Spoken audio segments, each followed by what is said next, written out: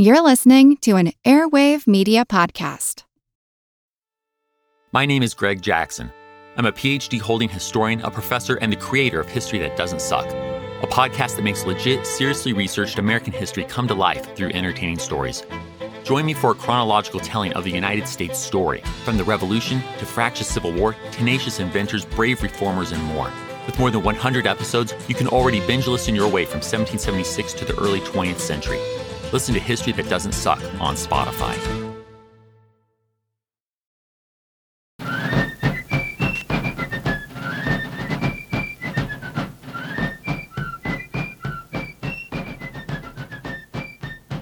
Hello, and thank you for joining the American Revolution. Today, episode 135, the Danbury Raid. Danbury, Connecticut, was a small inland village about 20 miles from the shore. The British had largely avoided Connecticut, which was filled with patriots and did not have any strategically valuable cities. General Washington, always in need of towns near the action to serve as supply depots, thought Danbury would be a good choice. Since it was not on the coast, it would not be subject to a naval attack. Its location was close enough to the expected fighting that would take place in upstate New York later that year. It was more than a day's march from the British lines around the New York City area. Once it became a depot, of course, it did become a target for the British. As we've seen over the last two episodes, in the spring of 1777, British officers were restless to begin offensive operations again. They had already raided Peekskill, New York, and Bound Brook, New Jersey. Now, Danbury, Connecticut was in their sights. Leading the expedition was General William Tryon. We, of course, have heard from General Tryon many times in our story so far. A quick refresher: although his father was not an aristocrat, Tryon had come from a good family with connections to aristocracy in Britain. He purchased a commission in 1751 and served with distinction in the 7 Years' War. His wartime exploits allowed him to rise to lieutenant colonel by the end of the war. After the war, he was able to get an appointment as lieutenant governor of North Carolina, thanks to family connections through his wife. A year later, when the North Carolina governor died, Tryon became promoted to royal governor himself. He almost immediately got into a conflict with the colonists as he attempted to enforce the Stamp Act. His conflicts with the colonists eventually led to the Battle of Alamance that I discussed back in episode 35. A few years after that, Tryon got transferred to New York, where as royal governor of that colony, he got into even more conflicts. He took a hard line against the land dispute in the eastern part of the colony. In doing so, he attempted to capture and execute the Green Mountain Boys, who were active in that region, as we covered in episode 38. Governor Tryon had to return to London in 1774. When he came back to New York in 1775, he found that politics had become so poisoned in the New York colony that he had to live aboard ship in New York Harbor. Patriots had taken over New York City. When the British recaptured New York in 1776, General Howe kept the city under martial law, leaving little for Tryon to do as governor. Although he remained the nominal royal governor of the colony, Tryon returned to his military roots to be of more use. He helped to raise a loyalist militia and received a temporary commission as brigadier general. In spring 1777, Howe gave him a temporary commission as major general of the provincials in preparation for his new mission.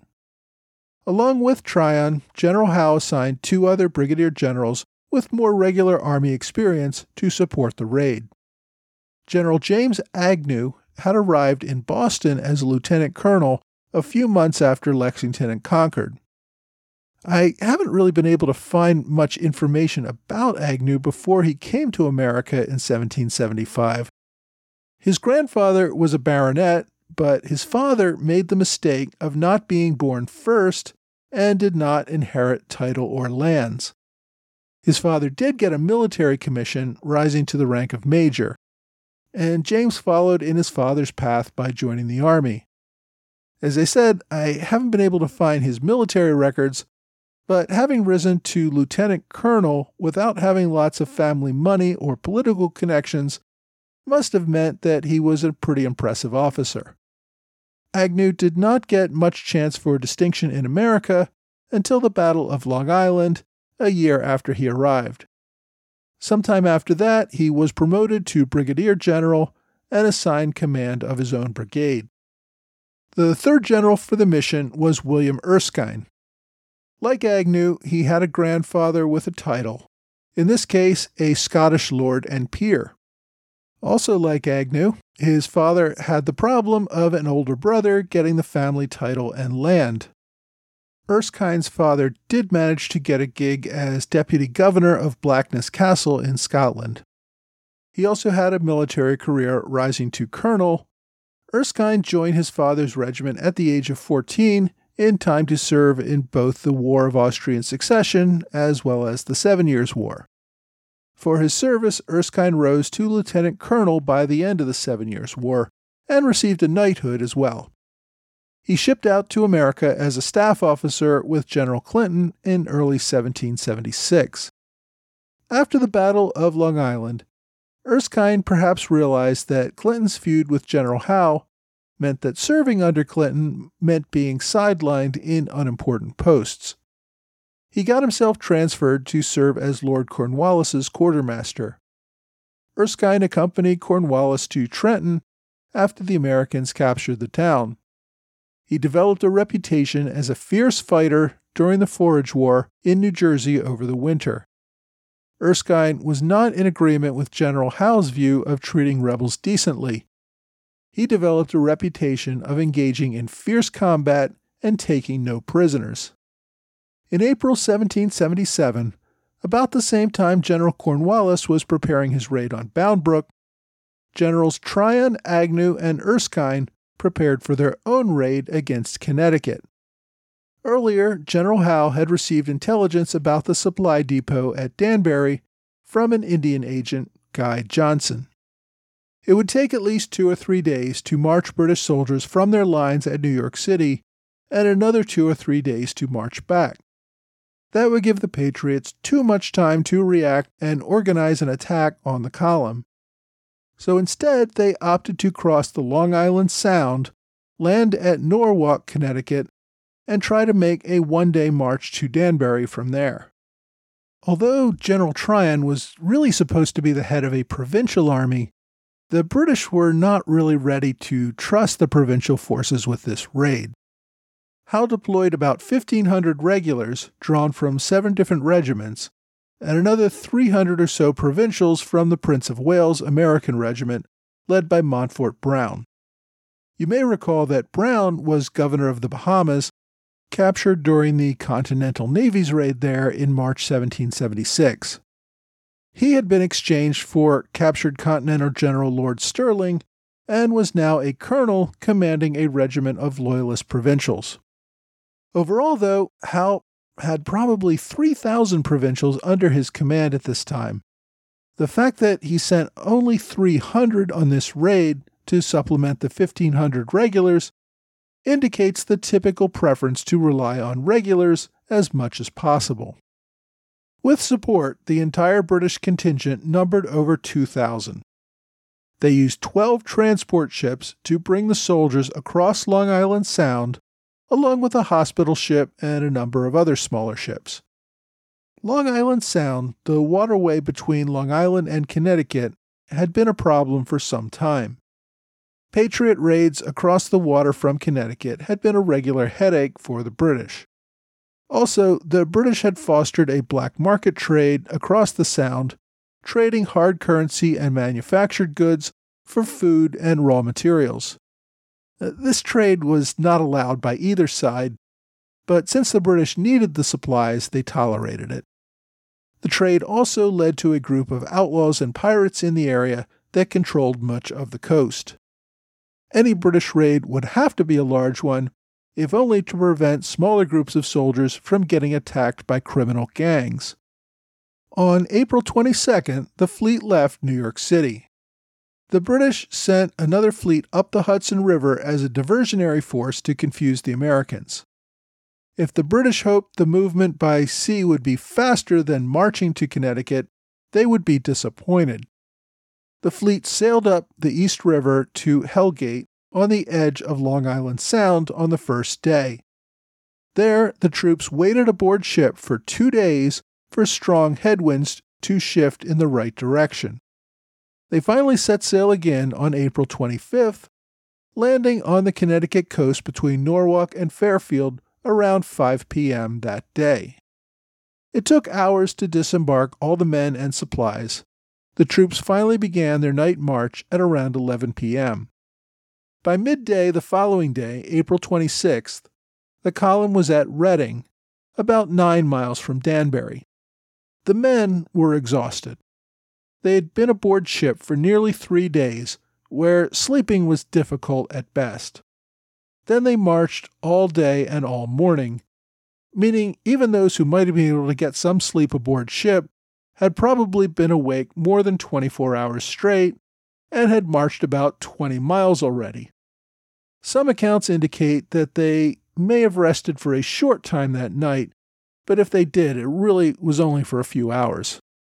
The speed and surprise of the night march paid off with the fact that they had only faced small, scattered resistance from a few local militiamen, nothing that really even slowed down the column.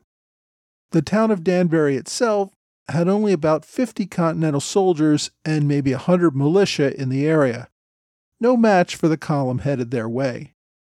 By late afternoon on the 26th, the British reached Danbury. Now, the Americans had attempted to evacuate stores from Danbury ahead of the column's arrival. But given the short notice, large amounts of supplies, and lack of manpower, they had removed little before the British got to town. The British quickly scattered the Americans that were there. 7 riflemen inside a home attempted to hold off the British. However, the regulars rushed the house, burned it down with the men still inside. They then set about destroying whatever they could find. In addition to buildings, the British destroyed thousands of barrels of food, as well as tents, shoes, and other military supplies. They also burned at least 10 personal homes. By late that night, the British had destroyed most of what they sought to destroy. It was dark and raining. The men were exhausted. The army camped for the night with plans to complete the destruction the following day. As the British had gone about their destruction that day, word spread quickly across Connecticut. Patriots attempted to respond, but most were too far away. Even as far away as Peekskill, New York, General Alexander McDougall deployed his Continentals just in case the British column attempted to march back overland to New York City. But for the most part, the Continentals and militia were too far away to react at Danbury. The largest group of soldiers nearby was at Fairfield, a few miles up the coast from where the British landed. The local militia commander, General Gold-Selleck Silliman of Connecticut Militia, received word of the British landing during the night, hours after the British had begun their march inland. General Silliman quickly assembled a force of about 500 militia and 100 Continentals and set out in pursuit of the column. Later that same night, probably more in the early morning hours of April 26th, word reached New Haven, where 2 generals received the news.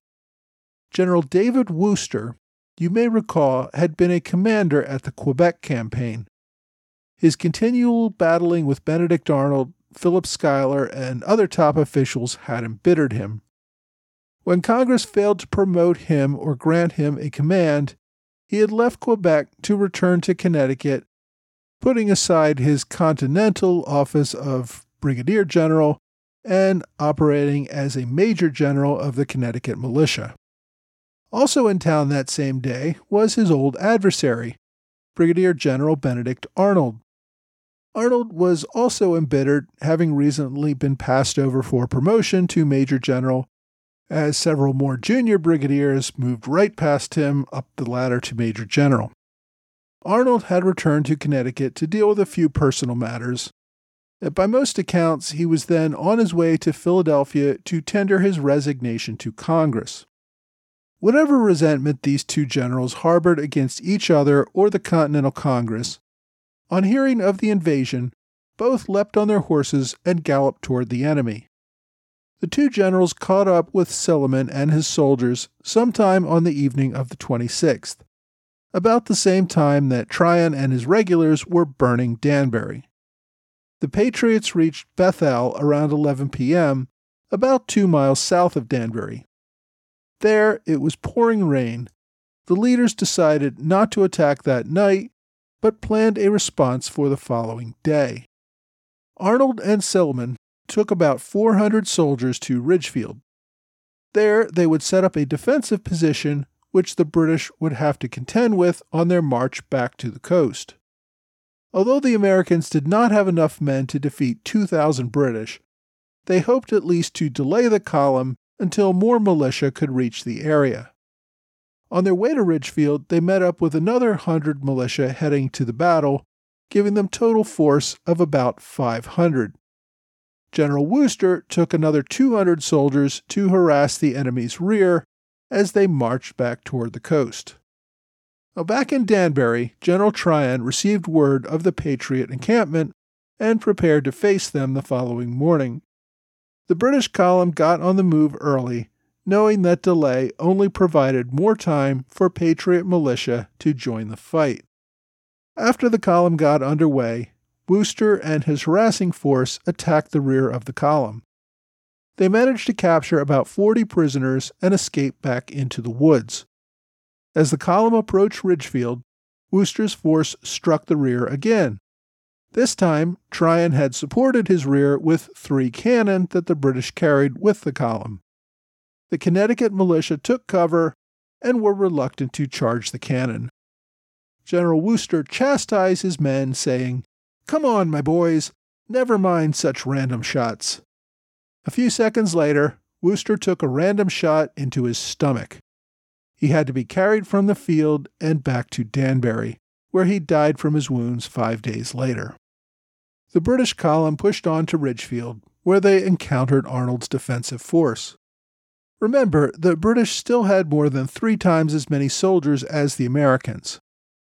Tryon tried a direct assault on the town, supported by his artillery and with overwhelming force. He had sufficient men that he could send flankers on both sides of the American lines at the same time. Arnold remained on the front lines, encouraging his men to hold. The British targeted Arnold. They could not hit him, but they managed to shoot his horse 9 times. As the horse collapsed, Arnold found himself trapped underneath his dead or dying horse. As he struggled to free himself, a British soldier rushed up and said Arnold was his prisoner. Arnold responded, "Not yet," and pulled out a pistol and killed the soldier. He then managed to free himself and escape. The Americans rallied a few miles to the south, joined by 2 militia artillery units who had just arrived on the scene. The march became a smaller version of the return from Concord, where the British column was taking potshots from behind every wall and tree. More and more militia were arriving on the scene, making it harder for Tryon's column to continue its march to the sea. When they got within a few miles of their ships, the naval commander waiting for them deployed a few hundred Marines to assist with the withdrawal. Arnold attempted to rally the militia to charge the Marines. His attempts once again made him a target of the enemy. The British killed his new horse and also shot a hole through his jacket collar. Miraculously, though, Arnold himself remained unhurt. Seeing his horse fall, though, convinced most of the militia to flee the field. Arnold had to get away himself to avoid capture. With the Patriot militia scattered, the British column was able to reach the coast and board the ships, where they could sail back to New York City.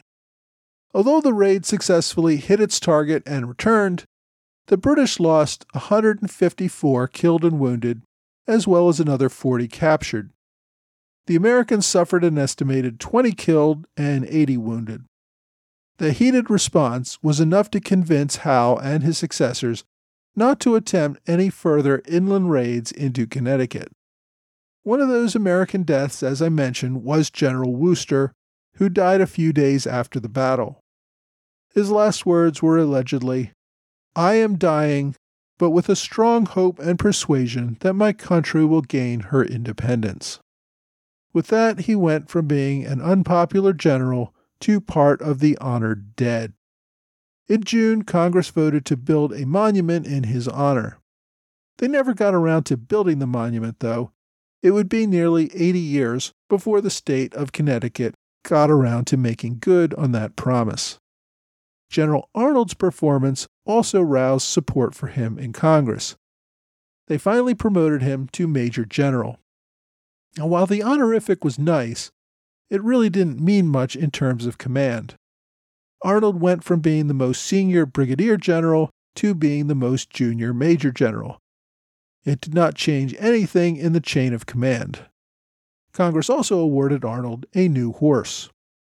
On the British side, Tryon's success led to a permanent command as Major General in America, as well as a full colonelcy in the regular army.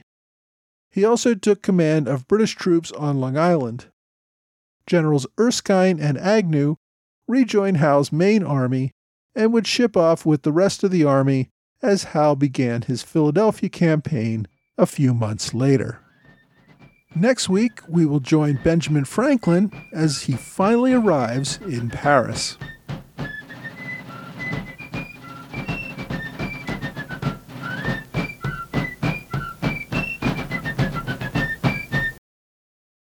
This episode is supported by the food delivery service Factor. It's spring now, and we all want to spend more time outdoors enjoying life, not the kitchen. Factor ensures you have fresh, never frozen, chef-crafted, dietitian-approved meals that you can prepare in just 2 minutes. Each week you get a menu of 35 meal options as well as 60 add-ons, including breakfasts, on-the-go lunches, snacks, and beverages. You can customize your orders to get as much or as little as you want each week and can pause or make changes to your orders at any time. Factor is less expensive than takeout, and every meal is dietitian approved to be nutritious and delicious. It's the perfect solution if you're looking for fast, upscale options done easily. Now, they even have a special deal for fans of the American Revolution podcast. Head to factormeals.com/ARP50 and use that code ARP50 to get 50% off your first box plus 20% off your next box. That's code ARP50 at factormeals.com/ARP50 to get 50% off your first box plus 20% off your next box while your subscription is active.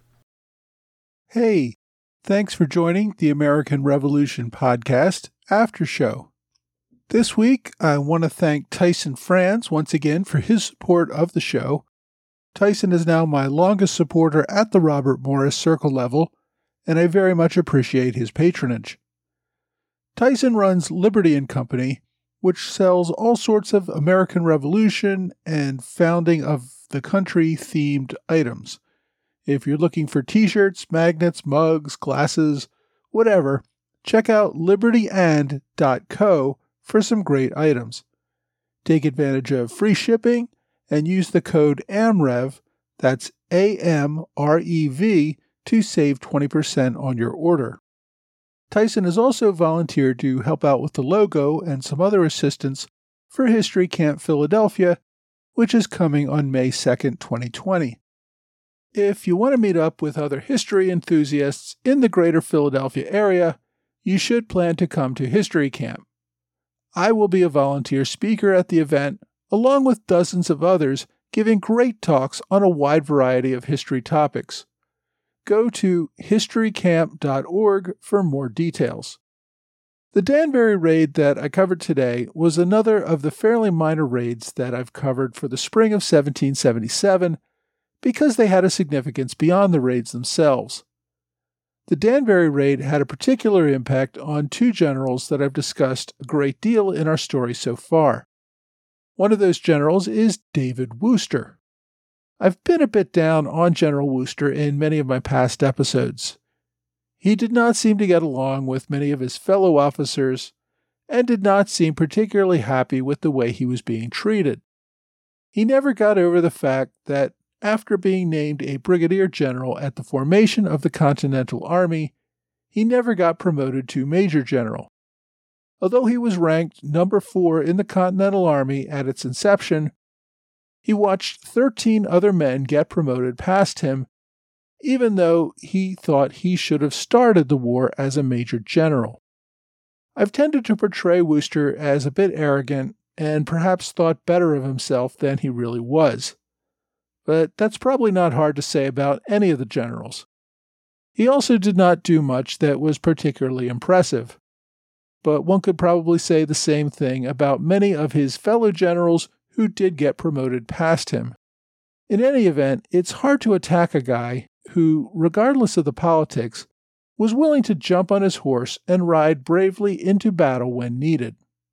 Even more so when he ended up fighting bravely in battle and in doing so gave his life for his country. At the end of the day, you just can't be critical of a leader who sacrificed everything and remained loyal to the end. I wish I could say the same thing about the other brigadier who fought that day for the Continental Army. General Benedict Arnold was also frustrated by his lack of promotions. He certainly did have an amazing combat leadership record, but also saw himself passed by many arguably lesser generals. Like Wooster, Arnold also jumped on his horse and rode bravely into battle that day, just like he had many times before and after, even despite his complaints with his fellow officers. Had Arnold died at Danbury like Wooster did, we would have remembered Arnold as one of the best combat generals of the war. His heroics on this day would result in him finally getting that promotion to Major General, and he would go on to perform many more heroics that were critical to the outcome of the war, as he would fight in many more battles in the years ahead. But Arnold did not die at Danbury or in any of the future battles he fought in. He would go on to commit treason at the highest level and go down in infamy as a result. I hope that's not a spoiler for anyone. In any event, Danbury was another one of those great battle moments for General Arnold before he reached his final and very disappointing conclusion. In any event, if you want to read more about the Danbury Raid, this week's book recommendation is Call to Arms, The Patriot Militia in the 1777 British Raid on Danbury, Connecticut by Stephen Darley. This is one of the few books around that focuses just on the Danbury Raid. It's not really a narrative, it's more a collection of biographies of the people involved and short stories about the events that surrounded the raid. Much of it is also reprinted primary documents such as pension applications of the men involved in the raid. If you're looking for some gripping read and exciting narrative, this may not be the book for you. It's more a compilation of records with a little commentary. The book is relatively short, at less than 300 pages total, and was first published in 2015. The author, Stephen Darley, is an amateur historian who spent most of his life working in another field and took up writing in retirement. He's written 2 other books involving the Revolution. All 3 involve events where Benedict Arnold was a key player. Mr. Darley is also active in several historical organizations in Connecticut. So, if you're looking for more on the Danbury Raid, take a look at Call to Arms. For my online recommendation this week, there is an older ebook on archive.org called An Account of Tryon's Raid on Danbury by James Case. This is a short booklet from 1927, presumably released for the 150th anniversary of the battle. It's only 56 pages long and includes a biography of General Wooster. If you want more details than I gave in this episode today, but are not looking to buy a whole book, this is a relatively short and free ebook that might be a good solution for you.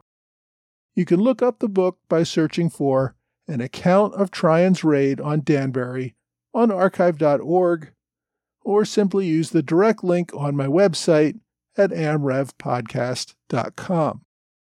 Well, that's all for this week. I hope you will join me again next week for another American Revolution podcast.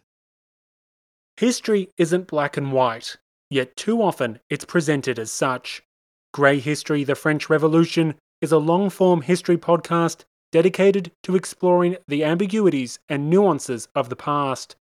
From a revolution of hope and liberty to the infamous Reign of Terror, you can't understand the modern world without understanding the French Revolution.